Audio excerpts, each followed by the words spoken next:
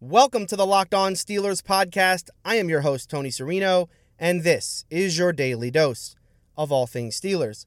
Today on the podcast, we are recapping the Steelers' first preseason game against the Philadelphia Eagles, a victory for the Steelers, and a lot to like about this Pittsburgh Steelers performance, as some of these young players we've been talking about the past 2 weeks showed up in a big way. Today's going to be my rapid reaction. I'm recording this just after the game is finished, so tomorrow I'll have a chance to dig in and re-review the tape, and we can do a kind of a deep dive on some of these performances. But today I'm going to start by just giving my rapid reaction, my first impression, and let's start by going player by player through my players to watch list from yesterday's podcast. And we'll start at quarterback with Mason Rudolph. An up and down performance from him, right? Just like we've seen at camp. He came in the second half. The Steelers were already ahead. They were clearly trying to just run the clock out a little bit. So featured a lot of running in the second half and not a ton of opportunities for Mason. I thought at times you saw he was very accurate on his throws, going through his progressions. He did lose the ball at one point. That's something he struggled with at camp is ball security. Nothing to love about this performance from Mason Rudolph. Nothing to hate either. I'll be interested to see when he gets more opportunities and more pressure situations rather than a second half where the Steelers were clearly trying to run the clock out. At running back, I think we were all really excited to see Jaylen Samuels and what he could bring to this offense as kind of that X factor that we've talked about. Almost non-existent tonight, though. Yeah, he got a wide receiver screen for 1 yard, and he was used in the running game a little bit in the second half, but that was when the Steelers, again, were trying to run the clock out. The thing I noticed is that there's a real difference in both burst and quickness when Samuels had the ball versus when Toussaint or Ridley had it. And it was significant. That was a question for Samuels coming out of college. Remember, he didn't test well. He didn't run the 40 well. He didn't really test well in any of those kind of athletic tests before the draft. And so the question about his athleticism and whether or not his game would translate, they're really still there after one preseason game. Now, I'm not ready to make a judgment about him because, again, it's just one preseason game, and he's going to get plenty more reps as this preseason rolls on. But I'm surprised we didn't see more of him. I really am. And I thought we were going to see more of him out wide, in the slot, used in a variety of different ways. And maybe that's something the Steelers want to hold close to the vest before the regular season. But again, I think there's still real questions about his athleticism, so I'd like to see him get more reps throughout preseason. At wide receiver, Justin Hunter was my guy to watch, and it just didn't really have a showing at all. One catch for 4 yards from Dobbs on third down. That was kind of a low throw. Had no chance really to make a first down on that one. Hopefully he gets more reps next time. I'll be interested to go back and rewatch the tape and just see how many plays he was out there. It didn't feel like he was out there for many plays. Maybe next time for Justin Hunter. And really the same can be said for Bucky Hodges at tight end. Just didn't really register at all. I saw him out there. He was definitely out there with the third team at tight end. He played some special teams as well. But again, didn't really register. I'll be interested to go back and rewatch the tape and see how he did as a run blocker. For Chuks Okorafor on the offensive line, well, actually, I guess I'm pronouncing that wrong, right? It's Chuks Okorafor. So another Steeler name that I've been pronouncing wrong this entire time. But Chuks Okorafor, I thought he had a solid night. He played both left and right side. So again, that kind of swing tackle position that we've talked about, the Steelers working him in there.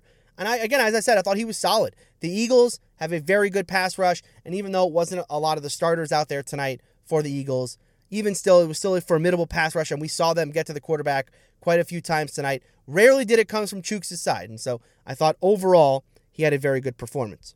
On the defensive line, Casey Sayles, much like Bucky Hodges and Justin Hunter, he was out there, didn't really register. I'll dig in onto that tape further tomorrow. For Matthew Thomas, this was a solid performance for Matthew Thomas. Nothing really to write home about. He didn't have any spectacular plays. He could have had a really nice sack, but the quarterback did a good job of getting rid of the football.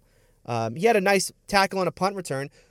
So, special teams is going to be big for Matthew Thomas making this roster. I will say, there were times out there where I did notice the kind of hesitancy from Matthew Thomas that we had seen earlier in camp. As I've said, he's getting more and more comfortable in camp. Did he revert back to some of that hesitant play? Yes. But again, it's his first preseason game. He's got a lot more reps coming. I thought no big mistakes for him. A solid performance overall. Now, Ola Adini, on the other hand, monster night. And really, a monster night made from one play, where he beats the left tackle easily, not just gets the sack, but forces a fumble as well. The Steelers recover. As I said yesterday, this is the real test for not just Ola, but all of these edge rushers. Can you do it in a game situation because it's so hard to judge these guys in practice. And he made it look easy on that rep. And we could just stop there and just talk about that one rep, which I thought was fantastic from Ola and kind of shows you what he can do. Again, a guy coming out of college who was known as a sack artist. But I thought he was really good against the run as well and sealing the edge at times. So a very good performance from Ola, a very good first impression for Ola. And I'll be interested to go back and watch Keon Adams now, knowing what a good night Ola Adini had. Adams didn't register on the stat sheet as much as Ola did. I'll be interested to go back and see how many pressures Keon Adams had and that kind of thing, because this is becoming a real battle now. If the Steelers are only keeping 4 outside linebackers, Keon Adams versus Ola Adini, it is becoming a real camp battle. Now, cornerback Deshaun Phillips, that's going to be a night he's going to want to forget. He got caught looking in the backfield on a fly route, ended up in a touchdown. He was beat badly, didn't have safety help. Look, for Deshaun Phillips, this is a nickel corner playing outside, right? On that rep, he was playing outside corner. Deshaun Phillips has pretty much been a nickel corner, and I know Tomlin is preaching versatility in the secondary and wanting guys to play multiple positions. Maybe not for Deshaun Phillips, right? Maybe he's just better suited as a nickel, and it was really tough to watch this performance from a guy who has, he's been so good in camp, and yet he comes out and he has a really, really bad performance against the Philadelphia Eagles. Not just that play, but he was also picked on in the fourth quarter in the second half. Just not a good night for him overall, especially considering some of the other solid performances we saw from Cody Sensabaugh and the interception he had. We also saw Cam Sutton have an interception. We had Brian Allen breaking up a pass. So, some of the other young corners on this team coming up big. And for Deshaun Phillips, this was a rough night. And then the player I was most hoping to see tonight was Terrell Edmunds, and certainly he got a bunch of reps. Nothing really of note, though, right? I mean, I thought he got his eyes caught in the backfield a couple times and kind of got turned around or lost out there, which, again, was one of those things I was worried about him coming out of college. Yeah, it's his first preseason game. He's had a solid camp so far. This was kind of a quiet night for him overall. I'm going to be interested to go back and rewatch the tape. Again, he didn't have anything spectacular, but I do want to go back and dig deeper on this. So we'll talk about Terrell Edmunds more on tomorrow's podcast. And then the last guy from our players to watch list was Quadri Henderson, who returned both kicks and punts, but only in the first half. And then they brought in Justin Thomas in the second half. I got to say, we should probably stop the Justin Thomas experiment after one game. Not great on punt return, kind of dancing around out there too much. A lot of lateral movement, not enough vertical movement. I was not impressed with Justin Thomas. And I know that Tomlin wants to make this a battle between these two guys. He loves doing that, the two dogs, one bone type situation. But it's not realistic in this case, right?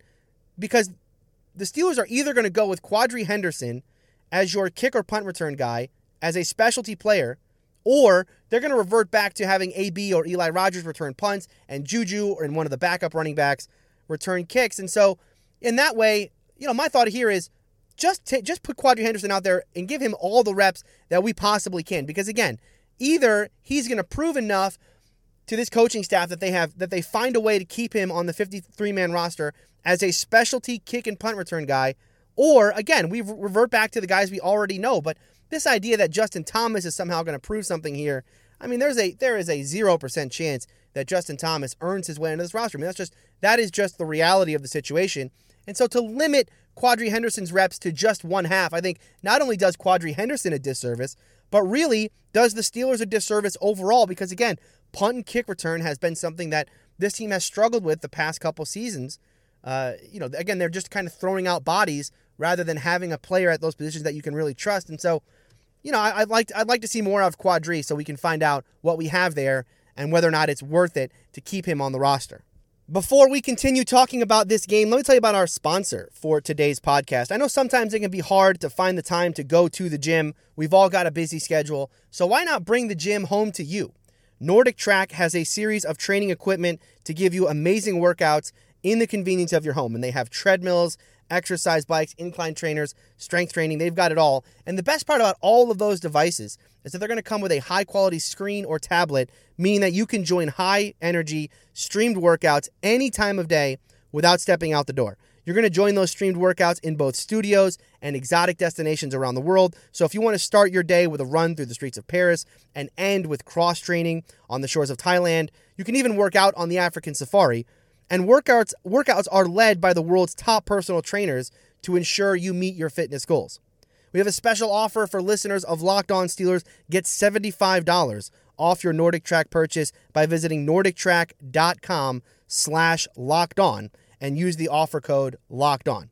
Again, visit NordicTrack.com/lockedon and use the offer code LOCKEDON during checkout to save $75 off your purchase.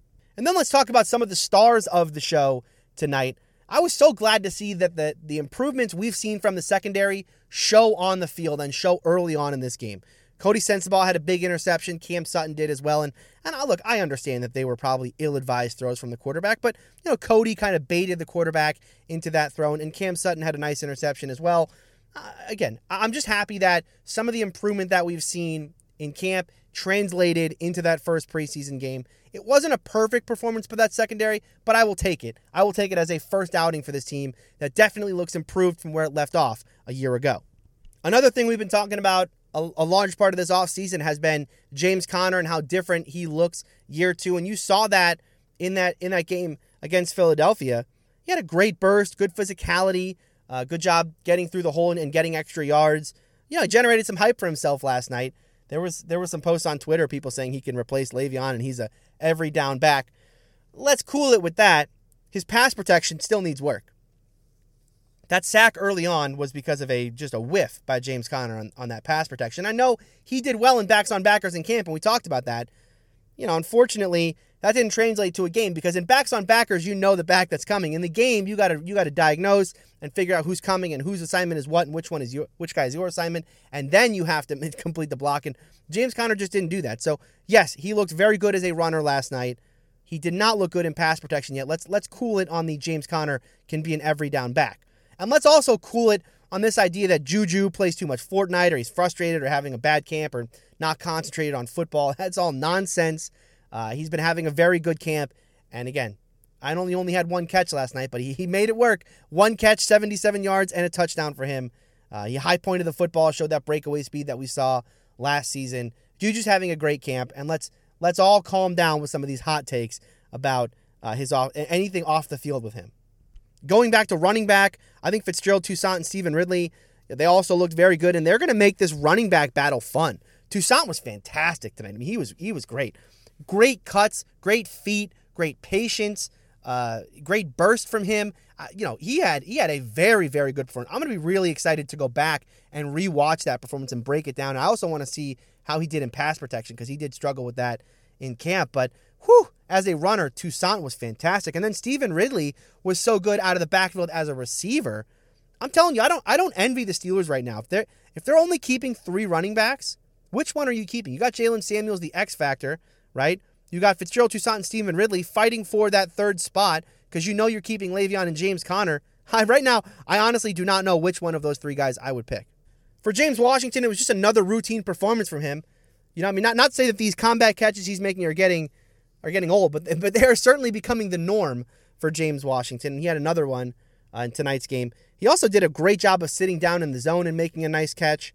Now, the one thing I want to talk about with James Washington, and it's not necessarily with James Washington himself, but it's going back to this offense and this idea of the quarterbacks and wide receivers and just not being on the same page or wide receivers running the wrong route. It happened again, and it was a play where it looked like Mason Rudolph was either trying to go to James Washington on a quick out or a quick slant, and Washington ran a different route. This is not the first time we've seen this, and it's not necessarily a James Washington problem or a Mason Rudolph problem. We talked about it with Juju and Ben and AB and Justin Hunter, and again, it just seems that in some way there is a miscommunication between quarterbacks and wide receivers too often now throughout camp, and it happened again. That's got to get fixed. And let's finish up today's podcast with some odds and ends from tonight's game.